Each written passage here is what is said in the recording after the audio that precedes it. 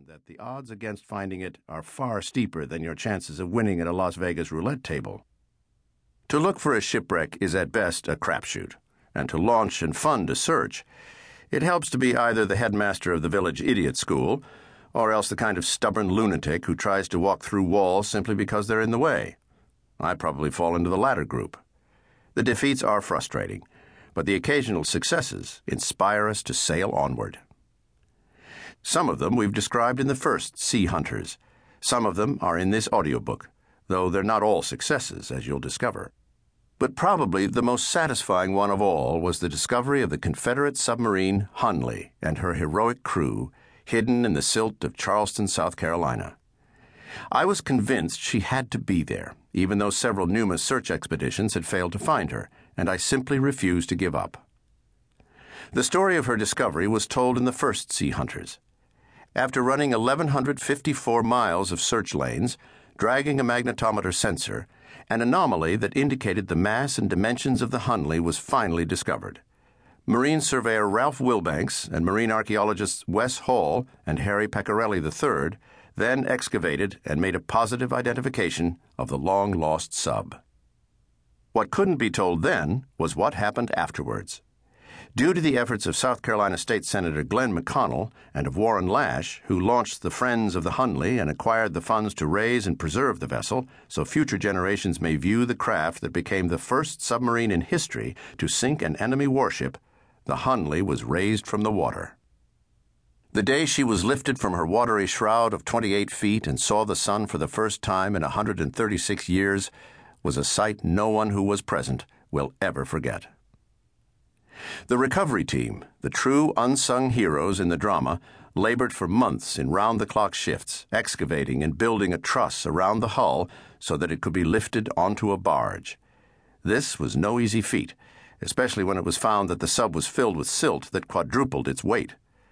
The international salvage companies who performed the magnificent recovery effort and directed the lift were Oceaneering and the Titan Corporation. When the moment came, the lifting cables became taut, and the little submarine began to rise from the silt where she had lain so long.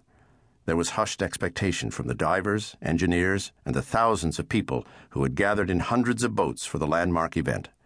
Every eye was on the huge crane that stood on the great salvage barge, its own great pilings driven into the sea bottom.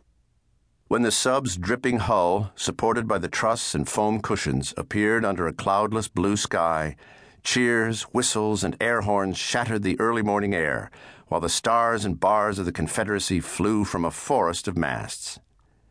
Standing on the press boat and leaning over the railing, I felt an indescribable thrill. Finally, I would lay eyes on her. My son Dirk, friend and co-writer Craig Dirgo, and I had hoped to dive on her soon after Ralph, Wes, and Harry made the discovery, but several days of rough water beat us out. By then it was too late. A Charleston press conference was scheduled to announce the discovery, and we could not venture to the site again for fear of giving away her location to shady Civil War artifact collectors, who were already offering $5,000 for a hatch cover and $10,000 for the propeller to anyone who would dive the wreck and remove them. The Hunley hung, poised and elegant, coated in rust and ancient sea life that had attached to her iron plates before the silt covered her entirely. She was gently lowered onto a smaller barge and then towed by 2 tugboats on her final, belated voyage into Charleston Harbor.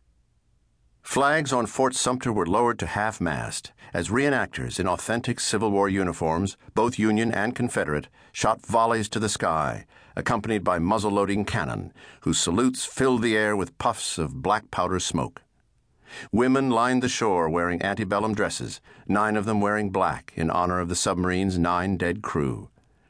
Thousands of spectators lining the shores cheered as the barge with its precious cargo and the fleet of pleasure craft made their way past the town battery and up the Cooper River to the old Navy Yard.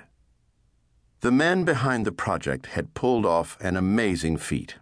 The entire operation had gone as smoothly as a ticking clock on the dashboard of a Rolls-Royce.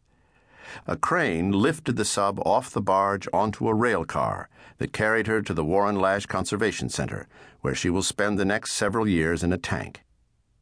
Here, during her preservation process, her hull plates will be removed so the interior can be excavated and all artifacts and the crew's remains